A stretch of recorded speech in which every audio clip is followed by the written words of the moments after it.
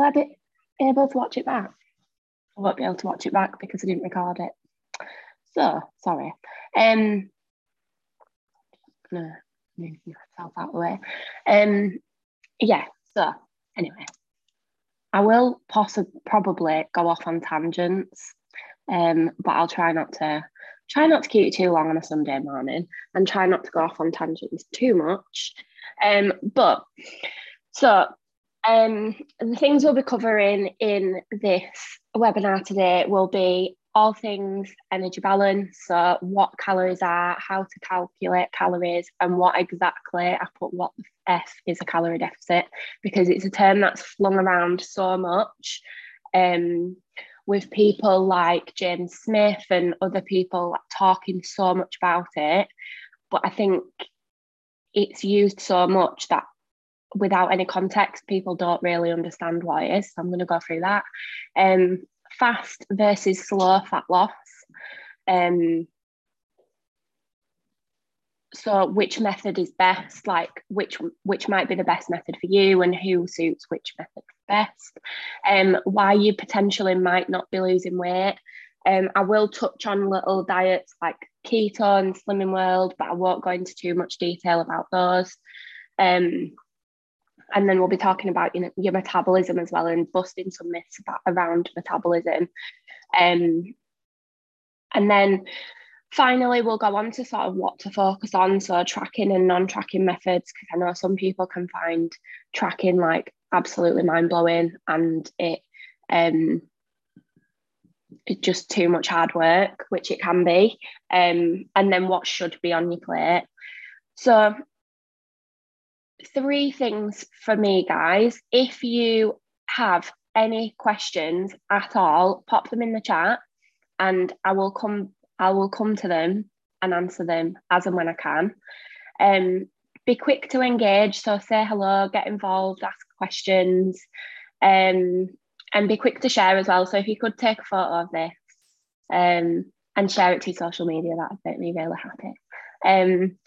But yeah, at any point, if you've got any questions, just feel free to pop them in the chat or take yourself off mute and ask away.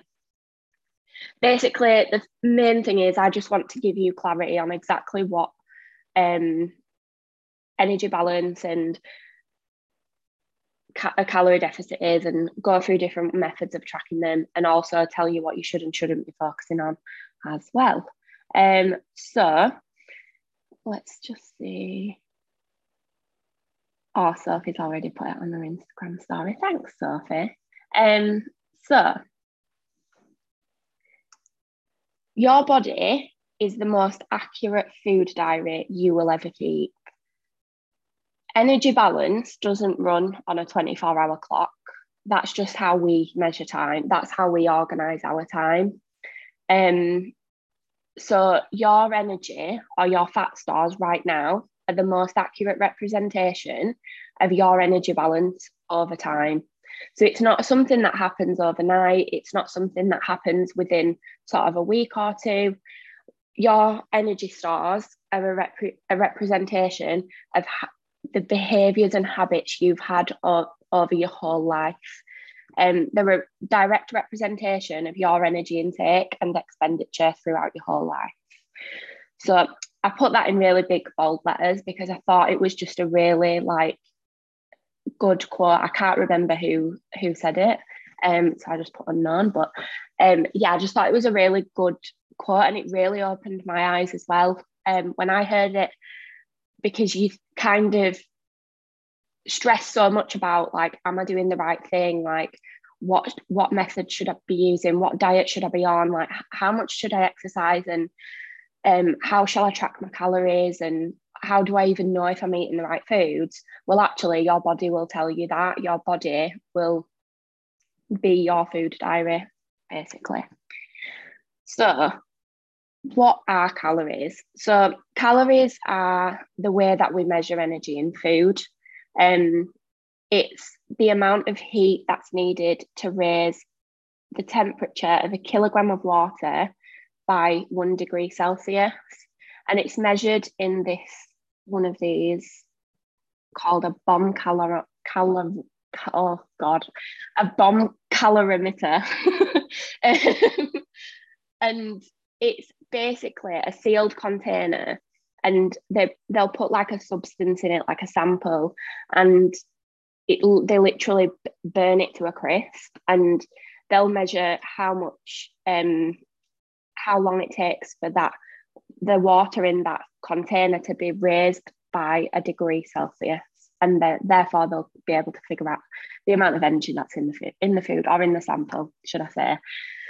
So this is under very specific, like, scientific conditions, and obviously our bodies do not work like that. They're much more complex, and they don't work in the same way. So we don't absorb all of the calories that we eat, and some of the calories that we take in are used to digest, and then not all of them are digested. Some of them come out as waste as well. So when I talk about energy in this slide, I'll use the term energy and calories like interchangeably. But remember, calories is like we measure distance in miles. Calories is the way that we measure how much energy is in food. So in terms of our energy balance, it's the amount of calories we consume through food and drink versus the amount of calories we burn. And that's not just through exercise, that's through like fidgeting, digesting food, like pumping blood around your body, breathing, all of that stuff counts. And if your calories in, so if the amount of calories you take in through food and drink are less than the ones that you expend, this will result in fat or mass loss. And the reason why I've put mass there is just because we're not completely made up of fat. So we want to, when we're in a calorie deficit, we want to maintain as much lean muscle mass as possible. And that's why you'll hear me bang on about resistance training, why you'll all be resistance training, and why you'll hear me bang on about protein as well. Because when we are in a calorie deficit, because we will be using, we don't just, what's the word I'm looking for? We don't just break down fat stores to use as energy. We will break down lean muscle tissue as well. And it's really important that we preserve that as much as we can. And we do that by resistance training and increasing our protein intake. So if your calories out, so that was a deficit. So if your calories in are less than you burn off, then that will result in fat loss. And if your calories in are more than what you put out, that will result in fat or mass gain. And just this little figure here is a pound of fat is 3,500 calories. So often when we are weighing ourselves and we might like weigh 74 kilos one day, and then we might go out for pizza and have a few drinks, then the next day we might weigh like 76 kilos, and you'll be like, what on earth? I shouldn't have eaten that pizza. Why did I do this to myself? I've just gained 2 kilos. And what I really want you to take from this is so there's 2 pounds per kilogram. So that's you would have to overeat 7,000 calories above your maintenance calories. So if your maintenance calories are 2,000 calories, you'd have to eat 7,000 calories above your maintenance calories for you to put on 2 pounds or a kilogram of fat. So if you are someone who weighs yourself and you do feel that anxiety and that stress over, I've put 2 kilograms on, like, what on earth's going on? What am I doing wrong? It cannot, especially if it's in like a matter of days, it cannot possibly be body fat. So it's physiologically impossible. So yeah, that's why I wanted to put that there, just because I don't want you to stress. It's we are made up of a lot more than just fat. It's water, it's muscle mass, it's food volume that you've got in your stomach, like that all weighs stuff. So yeah. Anyway, gone off on a tangent, as I said I would. So the amount of energy that you store long term is dictated by the amount of calories you consume and the amount of calories you expend. And then what else did I say? So I touched on in being in a deficit, muscle mass can be maintained by resistance training and eating enough protein. And if you build muscle, you can maintain your physique on higher calories, because when we weigh more, when we build muscle, and it takes years to build muscle, it takes a long time. When we weigh more, it costs us more energy to move around and just to live. So we need a higher amount of calories to do that, to live, basically. So before I move on, I'm just going to check the chat. So we have to burn off 3,500 calories to burn. So we have to burn 3,500 calories to burn a pound of fat. It sounds like a lot, which is why counting your calories can be so beneficial, because it really educates you around your food intake, your energy intake. And when it's not something that happens, like, this is why I say all the time, it's not something that happens overnight. Like, it does take time. But for me to put you on, like, so say 3,500 calories, that's like a 500 calorie a day deficit.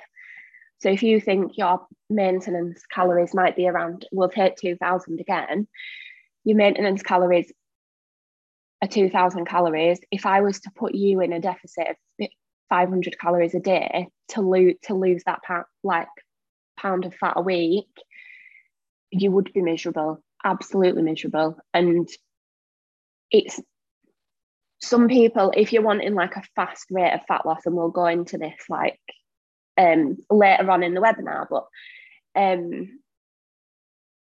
if you're wanting a faster rate of fat loss and you are kind of used to you're used to it, you're used to doing it, like dipping in and out of dieting phases, then it might not feel like you're in a huge deficit. But for someone who might have potentially a poor relationship with food, someone who likes to socialize, someone who enjoys going out for meals and things like that, it'd be, in my opinion, very unfair to put someone on 1,500 calories a day, and that's across 7 days, just to lose that pound of fat. So that's why I'll go through in the next few slides like how to calculate your deficit and what percentage to use. So yeah, it is crazy. But in the same way that you have to, that's how many calories you have to burn, that's another reason why like small fluctuations in scale weight are just not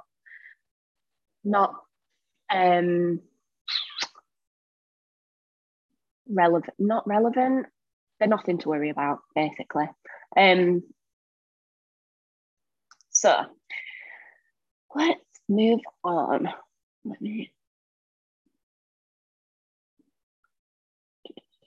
So this next part, I'm going to go through something called total daily energy expenditure. So we've chatted a lot about sort of what calories are, what energy balance is. And now we're going to talk about sort of how our body burns calories. And the total daily energy expenditure is the amount of calories we use breathing, pumping blood around our body, digesting food, activity, so walking, cleaning, gardening, or I always say gardening like I'm a gardener, and I'm absolutely not. I absolutely can't stand it. And exercise as well. So it's made up of four different types, and I'll go through each of these types in a little bit of detail, but they will vary from day to day and they're not rigid at all. So sometimes people show this in like a bar chart, but the way I've been taught from people who've taught me about nutrition is it is like changeable. They're not rigid and they're all estimates, because no 2 days are ever the same when it comes to your energy expenditure. So for example, if you think about a day that you do a workout, your eat, which is this one, will be bigger than it would be on a day where you didn't do a workout, for example. So you can calculate an estimate of your total daily energy expenditure using a calculator, which I will tell you about, I think, on the next slide, or it might be on this one. You can also use the NHS website, but that's based on averages. So the NHS website gives around an average of 2,000 calories for women, 2,200 for men, and then it'll deduct a deficit, but it's based on average people. And I think one of the biggest take homes from this is you are your best own scientist. It's always an estimate and you will need to monitor it and adapt it. Or because you work with me, I can help you do that too. So it's split into 4 sections. We've got BMR, which stands for basal metabolic rate, and that's the amount of calories that your body needs at rest. So if you were just lying in bed all day, not moving, that's the energy or the calories that your body needs to pump blood around your body, keep your heart beating, breathing, and literally just not even doing anything, not even moving.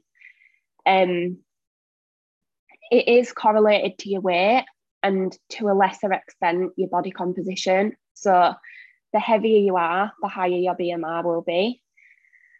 And there are a lot of factors that can affect your BMR. And if you look, it's 70% of the total calories that you'll burn like across the day. And there's so many factors that affect it. So when people say like, oh, it's just a calorie deficit, it's just calories in versus calories out, technically it's not, because there's so many factors that are out of your control that can affect this such a big portion of your energy expenditure. And that can be things like age, sex, your body size, your body composition, your ethnicity, hormonal status, genetics, physical fitness, so, and your dieting history as well. So our body does something called metabolic adaptation, where if we're dieting a lot and we're making ourselves smaller, changing our body composition, we won't need as many calories we won't need as many calories. So for example, if I weighed like 90 kilos and my BMR was like, I don't know, this is just a total guess, but like 1,500 calories, and then I lost 20 kilos, my BMR wouldn't be the same amount. It would probably most likely reduce. And that's the reason why I say monitoring it and adapting it is absolutely key. So that is your BMR. So there's this one here, which is KEF, and it stands for the thermic effect of feeding. And this accounts for approximately 10% of the energy that we expend through the day. And that's through digestion, absorption, and disposal of food. And the percentage, so different macronutrients, and your macronutrients are your things like carbs, protein, and fats, have a different level of how much energy it takes to break those foods down. So if you had carbohydrates, for example, the 5 to 10% of the calories within that carbohydrate, let's use like a slice of bread, for example, 5 to 10% of the calories in that slice of bread will be used to digest, absorb, and dispose of waste. With protein, it's quite a bit higher. So when we eat protein, 20 to 30% of the calories in that protein source, for example, let's take a chicken breast. So 20 to 30% of the calories in that chicken breast will be used to digest it, to absorb all the essential amino acids and nutrients and everything from it, and then dispose of the waste of it as well. And then with fats, it's the same, but it's a lot lower. So it's not 3%. This is another reason why for having a high protein diet can be really beneficial, because it takes a lot more energy to break it down, which means it lasts a lot longer in your digestive system, and that's why it keeps you fuller for longer. Having said that, so the BMR and the thermic effect of feeding a normal natural body, what's the word? I don't know what the word is. Functions. They're based on normal bodily functions. So we shouldn't try to control those two factors. We shouldn't try to change them, because there's nothing you can do about it. It is what it is. The next ones I'm going to go on to are the ones that you do have control over. And this one is NEAT. And this is this one here, the purple one, 15% of your total daily energy expenditure is all the activity that you do that's outside of planned exercise. So anything that's not exercise, like fidgeting, walking to the toilet. So if you're drinking more water, you'll be walking to the toilet more, which is you'll be increasing your energy expenditure, because you can't stay sat still for very long. You always need a wee. So that's not me having a sneaky way of getting you to move more by telling you to drink more water, by the way. So it can have a huge impact on fat loss, because it's not just conscious movement, it's subconscious movement. So while I'm sat here talking on this webinar, I'm talking with my hands, I'm fidgeting, I'm wiggling my toes because I can't sit still. And all of that is subconscious, and all of that contributes to the energy or the calories that we burn. So a lot of people measure this in terms of the step count, and it's an amazing way of measuring your NEAT, which is I didn't say this, it's your non-exercise activity thermogenesis, is the technical term for it, but it's a great way of measuring it, and it's a good way of a good indicator of whether you're increasing it or decreasing it, but it doesn't measure everything. So it might measure how far you've walked, but it doesn't measure you blow drying your hair or start fidgeting or anything like that. So you can use this to calculate your calories. So let me just. So there's something called the Harris-Benedict equation that you can use. If you Google a Harris-Benedict calculator, there'll be loads that come up. It doesn't matter which one you use, because it's an estimate anyway. And that will calculate your BMR, which is this portion here. And then what we need to do is we need to figure out our total daily energy expenditure by multiplying that BMR amount by your activity level. And these numbers here are the numbers that you would multiply that by. So if your BMR was 1,200 calories and you were, I'm not going to try to do this maths in my head, but you were said you were lightly active, which is probably some standing and walking through the day, you'd multiply that 1,200 calories by 1.4, and it'd give you your total daily energy expenditure. And from that, you'd then deduct to put yourself in a deficit, or you'd add on to put yourself in a surplus. So just to give you a bit of an idea of the numbers, so if you were sedentary that's someone who sits down for most of the day. Like I would say probably if you're sat down for 8 hours of the day, I would say that you're sedentary, and probably less than about 5 that I think it's. So there was a study that linked step count to activity, to non-exercise activity, and I think it was around anything less than 5,000 steps was classed as sedentary. 1.4 would be lightly active, so some standing, some walking, maybe getting up out of your chair every now and then to like walk around or walk to a different part of the office, or and then 1.6 would be moderately active, so someone who's like a salesperson on the feet for the majority of the day. So if you like work in a car showroom, or if you work in a jewelry shop, or in a like a clothes shop or something like that, then someone who's very active would be 1.8, so like labourers, someone who does hard exercise probably 5 to 6 days a week. And then two would be extremely active, so I would say probably athletes, people who exercise daily, and like maybe like competitive athletes. So that's how you calculate your calories, your total daily energy expenditure. And remember that that's an estimate.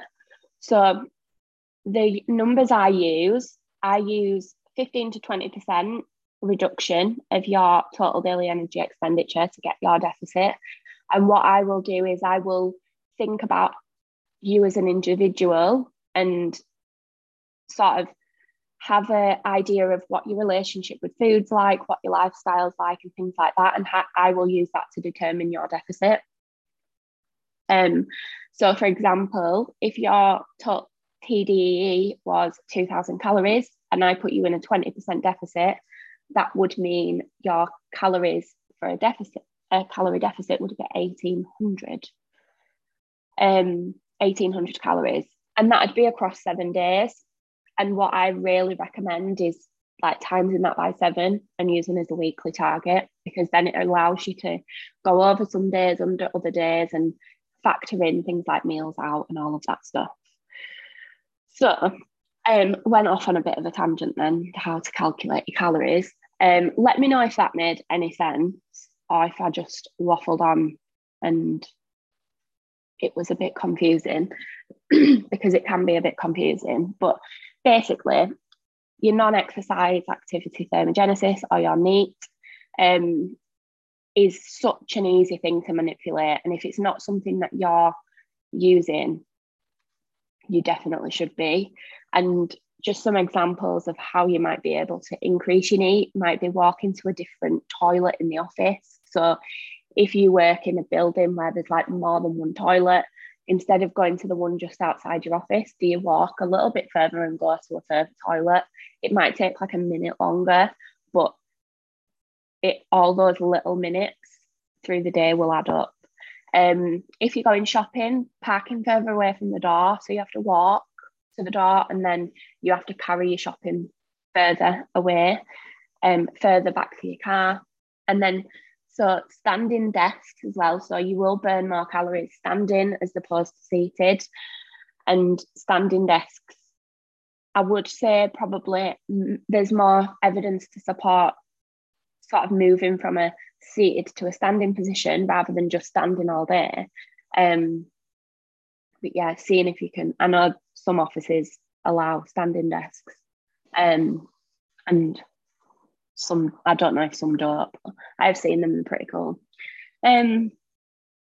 So while NEAT is an amazing thing, it does have, so if it's not monitored, it can be really easy to come away from that your usual and non-exercise activity, because a response to reduced energy intake can be reduced energy output. So if you're not having, remember I said it's subconscious movement as well, if you're not eating as many calories, your body will naturally reduce the amount of energy it's putting out, because it'll look to preserve the energy that it's got. And as well, you can negate a deficit by reducing the amount that you move. So it isn't always an adherence problem when it comes to calories. It's not that you can't stick to your calorie number. It might literally be that you're not moving very much now because you're on lower calories. And I forgot what I was going to say.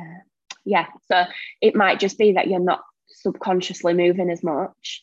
And that can then negate your deficit that you're in because you're not moving. So then you're taking yourself out of a deficit and back up to maintenance or even into a circle.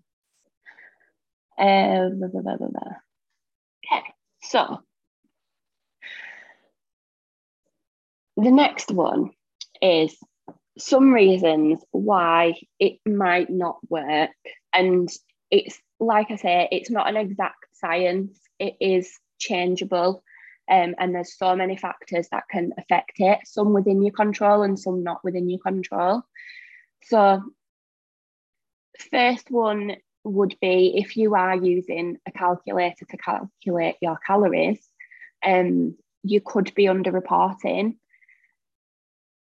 Now, MyFitnessPal, and I've put MyFitnessPal here because they are the app that's got the biggest library of options when it comes to food, but they're not perfect. So anyone can go into MyFitnessPal and add in entries, and they don't have to put everything in. So they don't have to.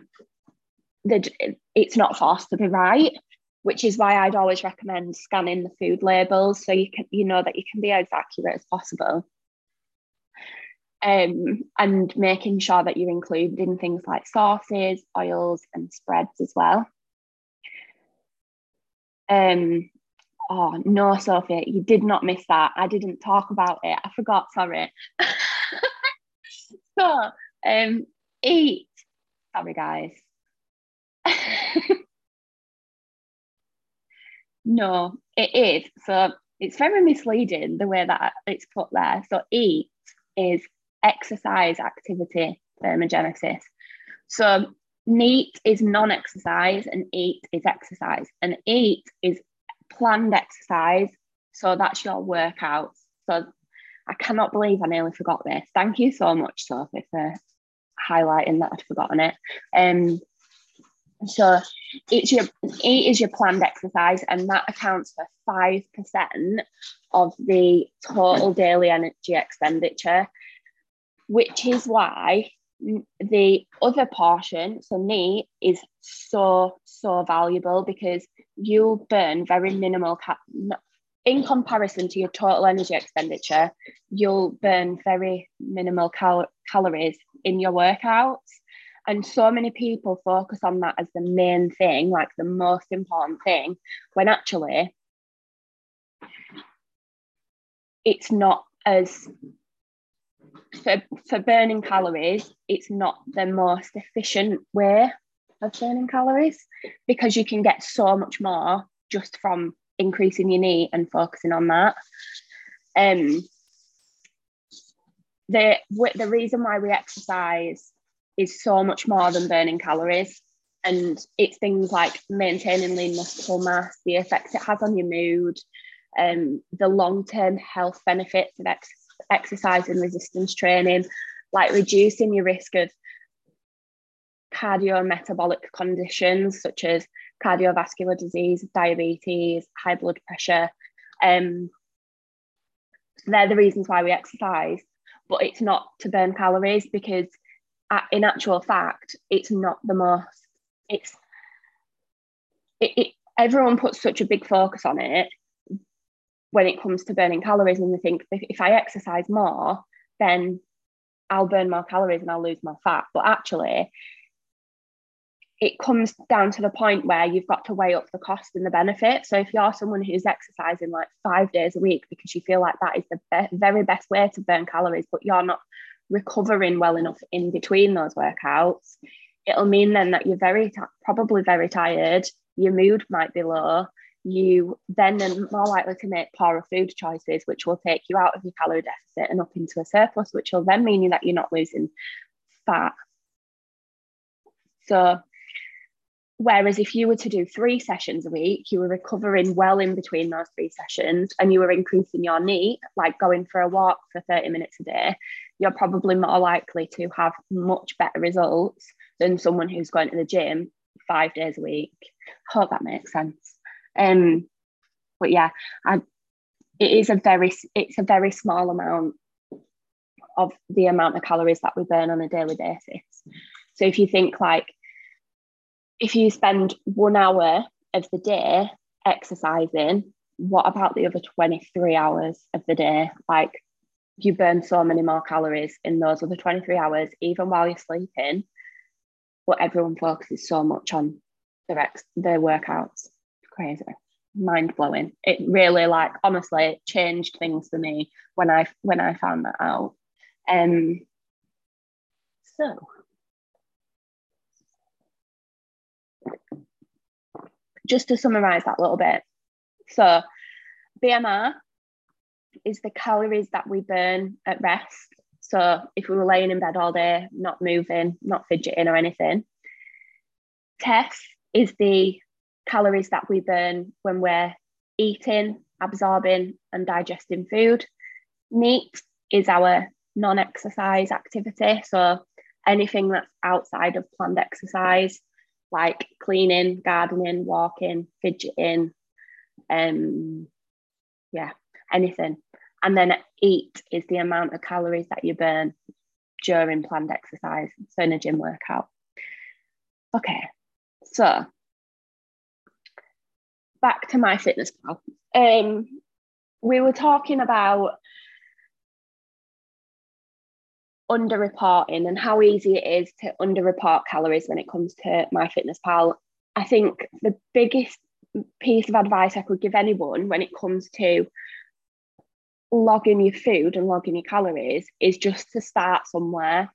Start somewhere and be consistent. You will not be perfect at it ever, and you will certainly not be perfect at it straight away. Just be as accurate as you possibly can and give it a couple of weeks. So give it a couple of weeks. Generally, we're creatures of habit, and we tend to eat very similar things for breakfast, very similar things for lunch, and our evening meal will probably be a bit more flexible.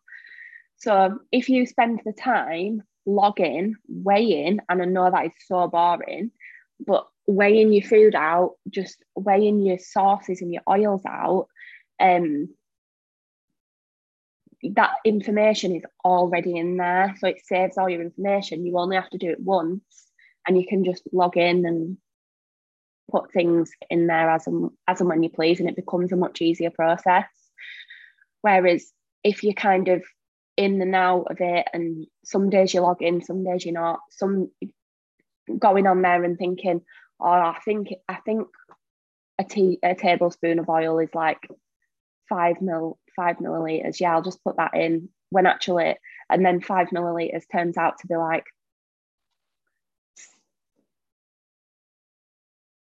60 calories, 50 calories. When actually you've used a tablespoon, really, and it's more like 120 calories. That might not sound like a lot, that 60 calories difference, but if you're doing that like twice a day for the full week, like that really ramps up, and that is what can take you closer and closer to maintenance or even into a surplus, which then makes your results slower, which then affects your motivation and things like that, and can make it really hard to keep going. But yeah, anyway, you could be underreporting. Just start somewhere, be consistent, and just be as accurate as you possibly can. So another reason, and this is out of our control, is food label and app inaccuracies. So I said about in MyFitnessPal how it's not really regulated. Anyone can put entries in there. But your food labels as well, they're allowed legally to be wrong by 20%, which is huge. So it's not always a you problem. It's not always like you're not doing the right things. And you've gone over your calories because there was like more in there than you actually thought there would be, even if you thought you logged it properly. Like, they can be wrong by 20%. And in a study, even registered dietitians misreported their calories by 200 calories on average. So even the people who are the like pinnacle of nutrition and tracking and all of that stuff, like, they're the experts, registered dietitians, even they can't get it right. So if they can't get it right, don't put too much pressure on yourself to get it right. Just do the best you can and be as consistent as you can with it. So if you remember, we spoke about the BMR, which is how many calories your body burns at rest. That can be wrong in some populations because there are conditions that can affect BMR, such as PCOS and hyper or hypothyroidism. PCOS is polycystic ovary syndrome, and it's in people with PCOS, BMR can be 15 to 40% lower in people with that condition. So, and they won't even know about that.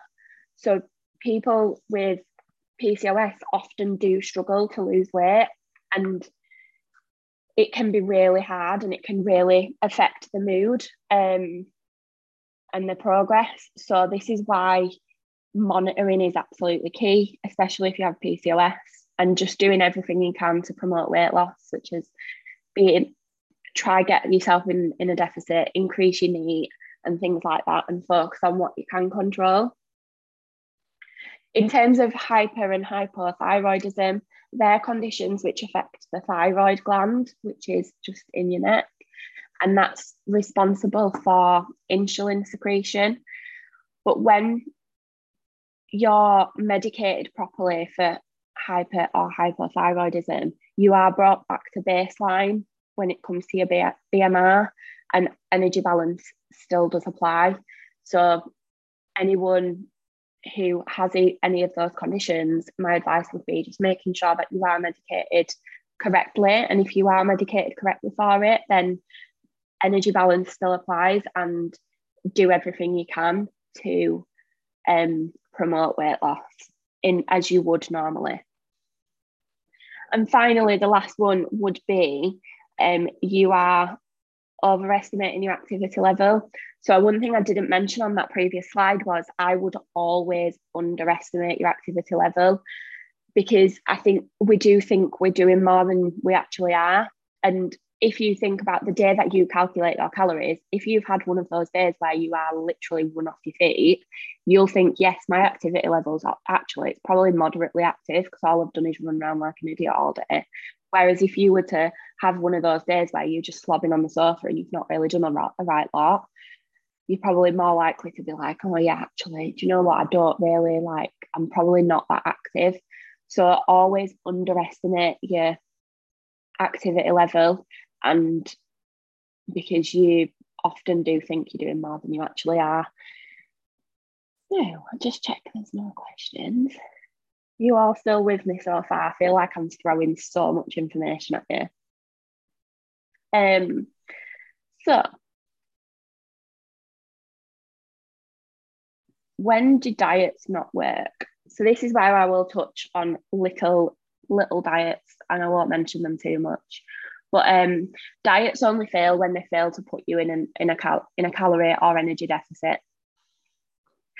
And the different reasons for this will be that the diet doesn't actually attempt a calorie deficit.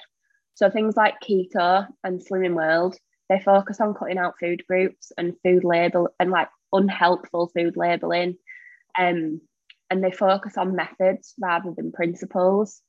So they'll tell you they'll tell you how to eat, but they won't tell you like how to create a calorie deficit. Another reason would be that you can't adhere to it. So a lot of diets fail because they're too restrictive, which means that you can't stick to it. And then this means that because you're restricting yourself, then you're more likely to overeat and quote unquote binge. And that cycle can be quite a hard cycle to get out of. And dieting shouldn't be sustainable because it's not something that you should be doing your whole life, but it shouldn't be unenjoyable, and you shouldn't be restricting yourself too much. You should still be enjoying your life, and that's a really big part of like what I believe in.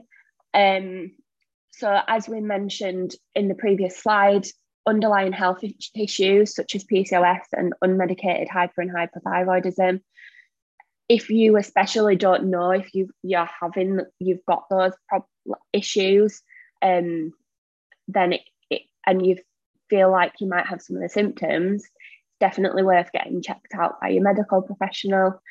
And then the final one, which I did mention earlier, was the diet focuses on methods rather than principles. So methods always change. And that's the reason why there's so many different ways to lose fat, and there's so many different types of diet, but the principles never do. And the methods are how the principles are put into action. So the principle of fat loss is a calorie deficit. And there's loads of different ways to create that calorie deficit. And that could be things like, could be a ketogenic diet, which I would absolutely not recommend. Slimming World, intermittent fasting, calorie counting, food diaries, all of those different methods. Even if you're focusing solely on them, if that method is not putting you in a calorie deficit, you're not going to lose fat, basically. Which is why a lot of them don't focus on principles, they focus on methods, because the principles are so individual and take so much time to nail.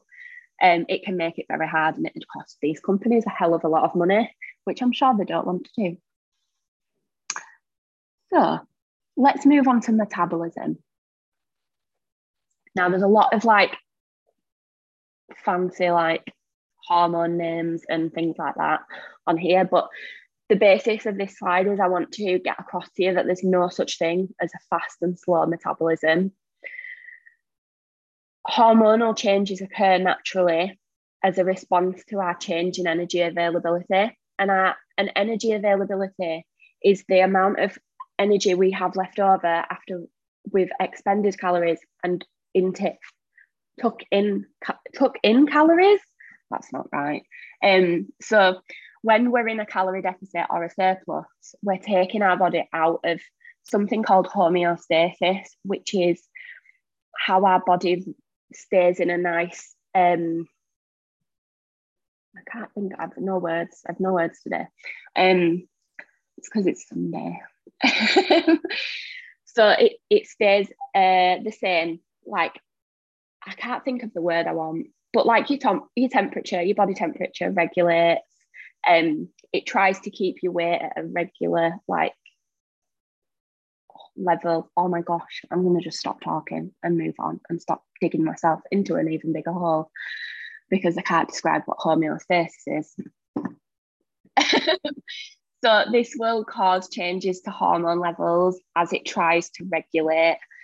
And there's 3 different hormones that this does affect. So we've got cortisol, which is a stress hormone, and it can increase appetite and affect your behaviours. So lack of sleep.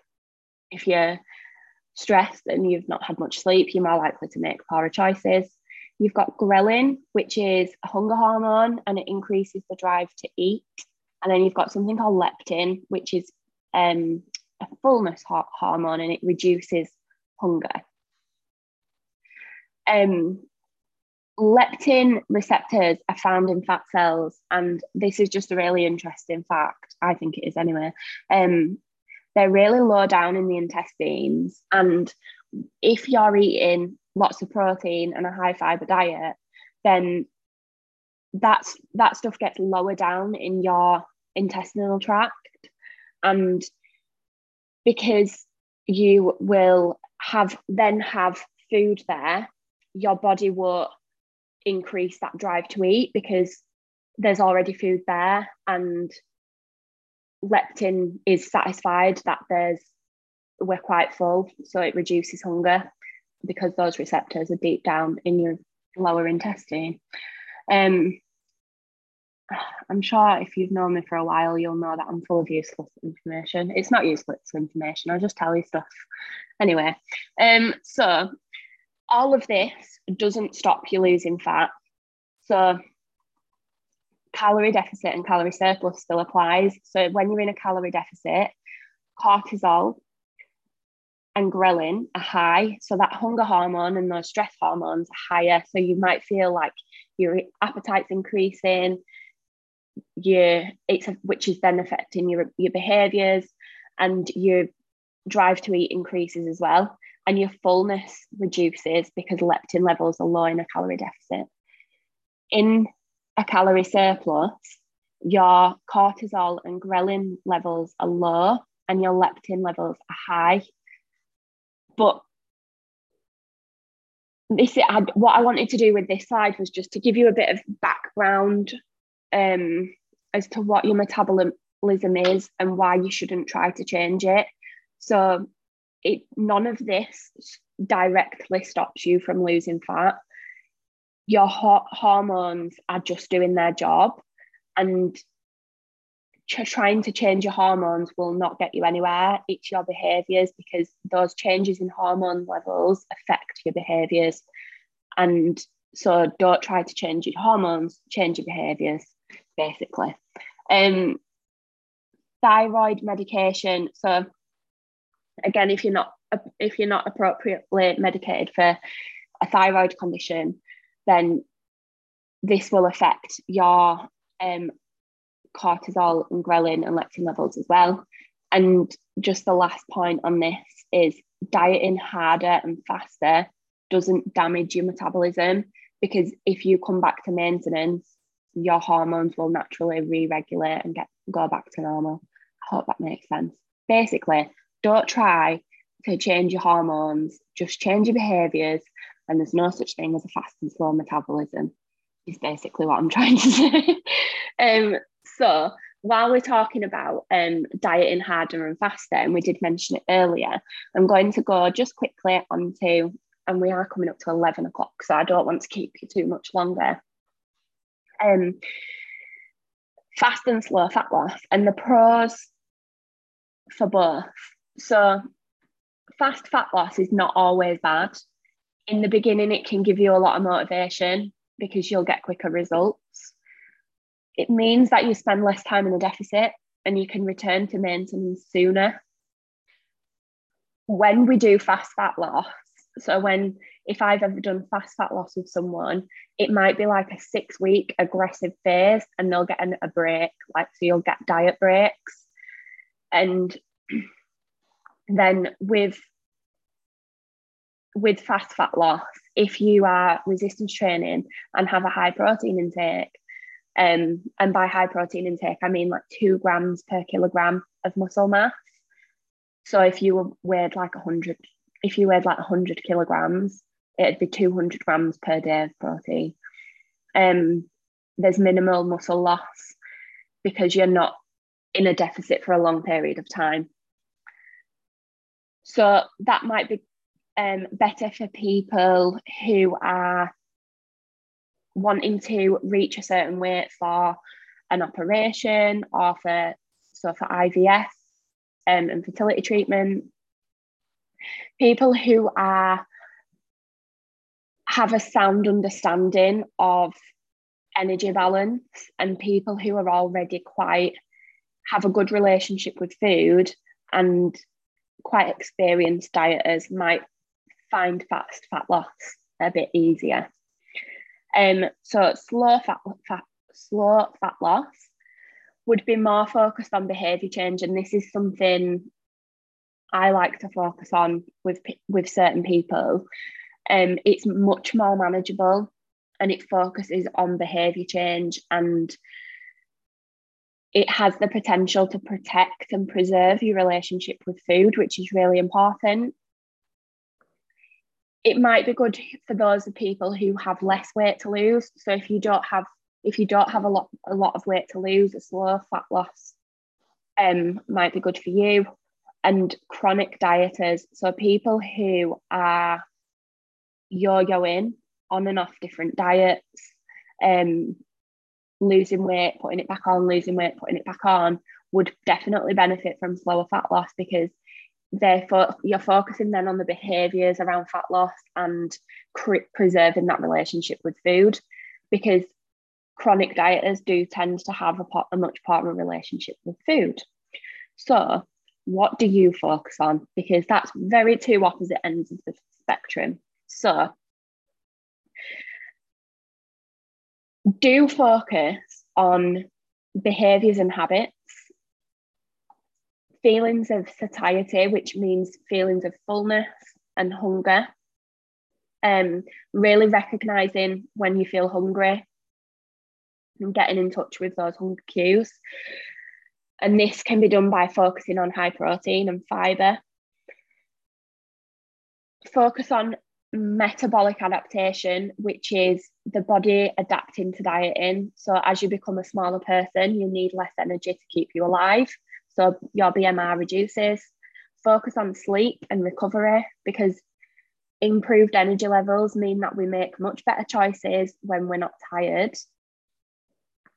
Focus on adherence and compliance. So think, is this something I can stick to? Is this something I can do consistently and do well? And then focus on having a regular eating pattern around your current lifestyle as well. So what to not focus on, things not to focus on, would be dieting for your body type, dieting for your blood type. I've seen like random things on like TV and social media about blood type diets and body type diets, which are just absolute rubbish. Don't focus on balancing your hormones. We've spoken about that. Unnecessarily cutting out certain food groups. So we want to include all food groups in our diet. Don't focus on fat burners and products that boost your metabolism. It's just absolute rubbish and a waste of money. Wouldn't focus on supplements. So there are certain ones that are beneficial, such as omega-3, vitamin D, protein powders, and things like that, which will be helpful. But before looking at what supplements you should be buying, look at your overall variety of nutrition. And if you've got a good balanced diet, multivitamins are a waste of money, absolute waste of money, because the levels of vitamins that are in those multivitamin tablets, you will be getting from your diet. You will. And if you're focusing on a good variety of nutrition, then they're not necessary, and you can spend your money on whatever else, save your money. So don't focus on eating clean. So absolutely no Tupperware boxes of plain chicken, rice and broccoli. And then what Karen read in a celeb mag, like, please don't take dieting advice from magazines or TV. Okay, so, I'm running over. I'm so sorry, guys. We are almost done. So if you are tracking, calories and protein are the most important things. You don't need to worry about fats and carbohydrates. As long as you are getting them in your diet, then that's fine. Calories just to make sure that you're in a deficit or a surplus, so they're calculated towards your goal, and protein for satiety, recovery, and preserving lean muscle tissue. And it also helps with something called muscle protein synthesis, which is growth and development of new cells and new cells in the body, whether they're muscle cells or any other cells. And that can be complemented by resistance training too. Don't eat back calories from exercise, and make sure that the app isn't tracking your steps. Use ranges, not daily targets. This allows for spontaneous events and meals out. It just means that you can go under one day, go over the next, improves life balance and limits over restricting, because you are choosing joy in your life. You are still enjoying time with friends and family, and your diet is not taking over your life. Using an app and a food diary can be really helpful if you're tracking. Don't track retrospectively. So make your food planned in. Means you're much less likely to overeat. You already know if you're anywhere near your goal, rather than logging it after and then being over and under your target, feeling guilty for going over your target. And as well, if you've already tracked it, you're much less likely to go for more because it's effort to put it in. Like it's effort to track in MyFitnessPal. And I know when I was doing it, I'd put it all in and then I'd just want to shut it and I wouldn't want to look at it again. And I'm sure I know someone who is listening to this that probably can relate to that. So it does need education, but it is great for awareness. So give it a week or two of consistently tracking and adding data into it. And then you've probably got all the information that you need on there. So it just becomes easier. And my biggest tip is just to start. Don't worry about being perfect. The numbers are an estimate anyway. If you are not tracking, I've put some images here of things that I took. They're out of the Facebook group, just like bacon medallions, 0% fat Greek yogurt, and these little ready meals that you can get as well in supermarkets. There are actually some good ones out there, and not all ready meals are bad. So tips if you're not tracking: intermittent fasting can be really helpful for some people. It isn't magic. It just reduces the eating window. It doesn't have to be strict. You could just, for example, no food after your last meal, skipping a meal. So maybe not eating breakfast. It's not magic. It's just reducing your eating window, which means you're much less likely to overeat. Simple food swaps like low fat or fat free dairies, leaner meats.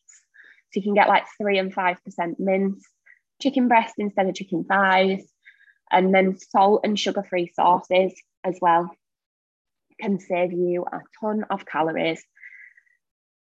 Low and high energy days. So if you're someone who goes out at the weekend, you could go sort of, maybe you don't snack through the week, and then on a weekend you're going out for a meal, you're going out for a few drinks or whatever. Change your food environment. So what does it look like when you're eating? Like, are you just surrounded by absolutely loads of food and overfaced?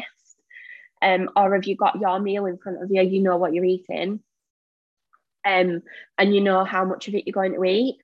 A lot of the time, sometimes we don't have control over what's put in front of us, but we do have control over how much of it we eat. And just being mindful of that can be really helpful. And another thing as well would be your accessibility. If something's not in your house, if something's not there, you can't eat it. So thinking about how accessible certain foods are to you. Eating bigger, less frequent meals reduces your likelihood of snacking in between. Not avoiding trigger foods. So if you're someone who loves a bar of chocolate, absolutely include it. Every day I would encourage you to include it in your diet. Manage stress in other ways. So if you feel like you're a bit of a stress eater, then look at other ways that you might be able to manage that stress. And that could be something like exercise. It could be journaling. It could be anything. Just try to not let it be food. Plan ahead, especially if you're eating out. So can you look at the menu? Can you already plan for what you're going to eat? Be mindful of your training volume and recovery. So as I mentioned earlier, make sure that you're recovering well in between workouts and you're not doing too much, because this can affect your appetite and the decisions that you're making. Staying hydrated. So appetite regulation staying hydrated will regulate your appetite. And like I said at the beginning, it'll help with your NEAT because you'll also be running to the loo all the time. And then looking at your sleep hygiene as well. So making sure that your sleep environment is really optimal. So it's in a dark room, no distractions, no blue light. It's comfortable. it's the right temperature, because that just affects your quality of sleep. And as I've said before, if you sleep well, you're much more likely to make better choices. Obviously, some people do not have as much control over how much they sleep, especially if you're a parent, and that can be a bit harder. So, okay, so what should my diet look like? I'm a big believer in the 80-20 principle. So 80% whole foods, 20% the foods you enjoy.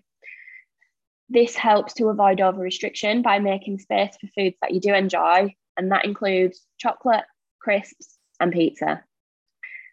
Three things that, well, actually, I could probably do without crisps, but chocolate and pizza, absolute must for me. Base each meal around a protein source. So look at having a 20 to 25 gram portion of protein about 4 times a day. And if you struggle with portion sizes, so protein is like the palm of your hand. So that's how much protein you should have, like 4 times a day. 1 to 2 portions of fruit and veg per meal. And it makes sure you're including starchy carbs such as rice, pasta, couscous, and fats as well, so oils. Carbs are an energy source. The fiber adds volume. The fiber in them adds volume without adding calories. But make sure if you do increase your fiber content, you do it slowly, and you increase your water intake as well, because it can irritate your, it can give you some GI irritations, which you don't want. So vegetables, size of your fist. Starchy carbs, a cupped hand. So if you imagine like a cupped hand of pasta, that's your portion size. And then fats is your thumbs, So like oils, nut butters, cheeses, and things like that. Last thing I'd focus on would be asking yourself about snacking. Is it necessary? Now, some people do enjoy snacking, which is absolutely fine, but just be mindful of the calorie and protein content in your snacks. And if your meals are big enough, you won't need to snack. So maybe question why it is that you're reaching for food. Biggest things for me would be eat the rainbow, eat loads of different coloured vegetables and fruits, and consider, especially in the darker months, supplementing with vitamin D as well, because we don't get enough of that in our diet. So I'm going to touch on the menopause, because I know that it's something that all of us will go through in our life. It affects 100% of 50% of the population, and it's diagnosed after 12 consecutive months with no period. It can cause an increase in appetite, reduced neat, and low mood, and we've got a less will to exercise as well. It can make the perimenopause and menopause can make fat loss seem impossible in some women, as the symptoms can be quite hard to manage. Estrogen and progesterone, which are our main sex hormones, the levels of those drop, and this causes changes in our behaviours, our mood, and our physiology as well. Fat gain may happen because of the behaviours changing due to those lowering hormone levels, but energy balance still applies. When we go through the menopause, we do have a redistribution of fat storage. So naturally, we are more pear-shaped. So we hold fat at the bottom of our body, lower abdomen, thighs, and bum. And in the menopause, this changes, and we go into more of an apple shape and tend to hold fat around our midline. So another thing to consider if you are going through the menopause is to, if you are not already, get some form of resistance training into your routine. It's advised to improve bone mineral density and reduce symptoms like hot flushes. As we hit 30, for every year we go above 30, we lose a certain percentage of our bone mineral density. And that's something that you can't get back. And women are at a much higher risk of developing osteoporosis and osteoarthritis for this reason, because we're not producing the hormones to maintain that bone mineral density, and we are much less likely to become frail. We're much less likely to have injuries when we're older and we're falling. If we are protecting that bone mineral density.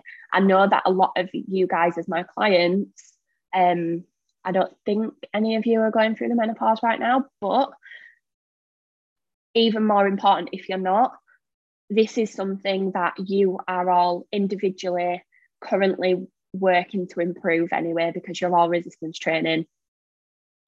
I just wanted to raise a bit of awareness about it and show you that there's a lot more benefits to resistance training and exercise than fat loss. Final slide. Final thoughts.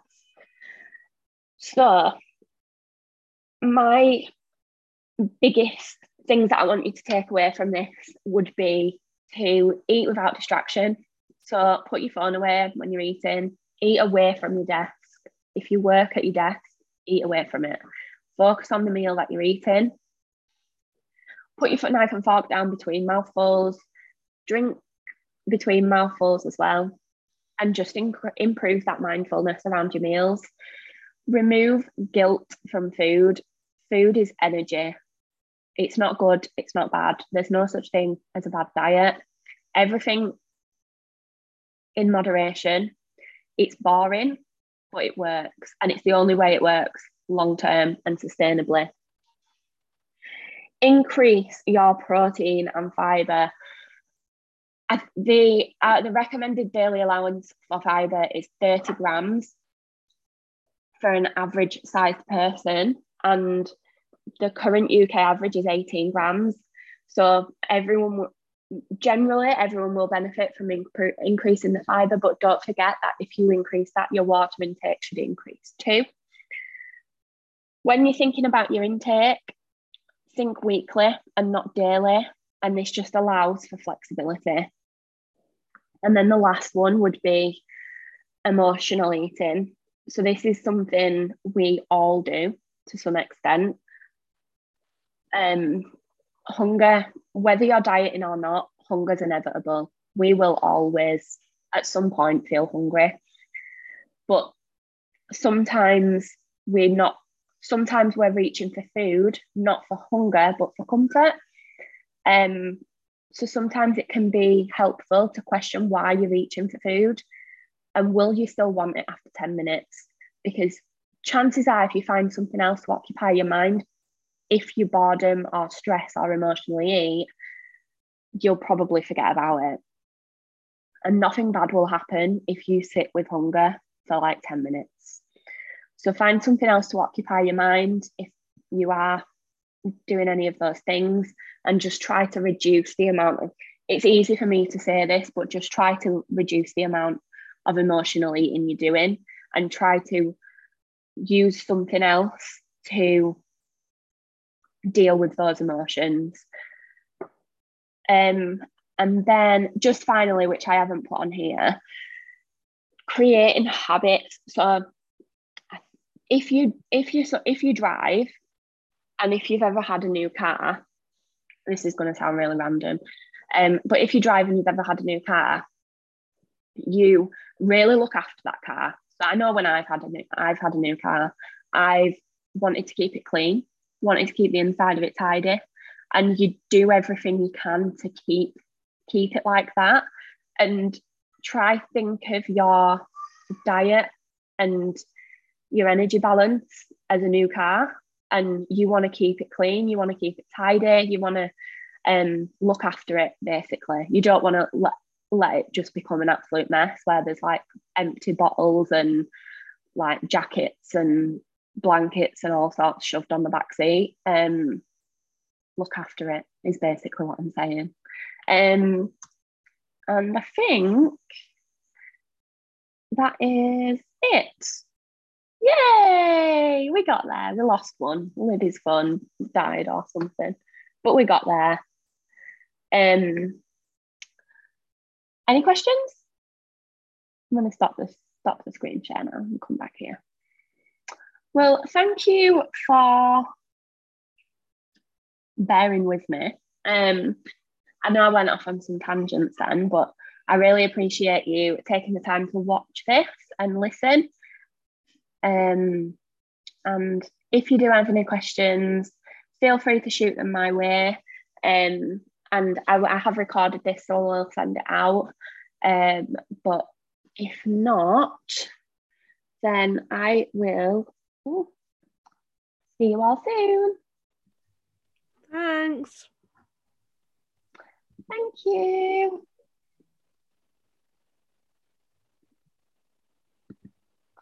What am I doing?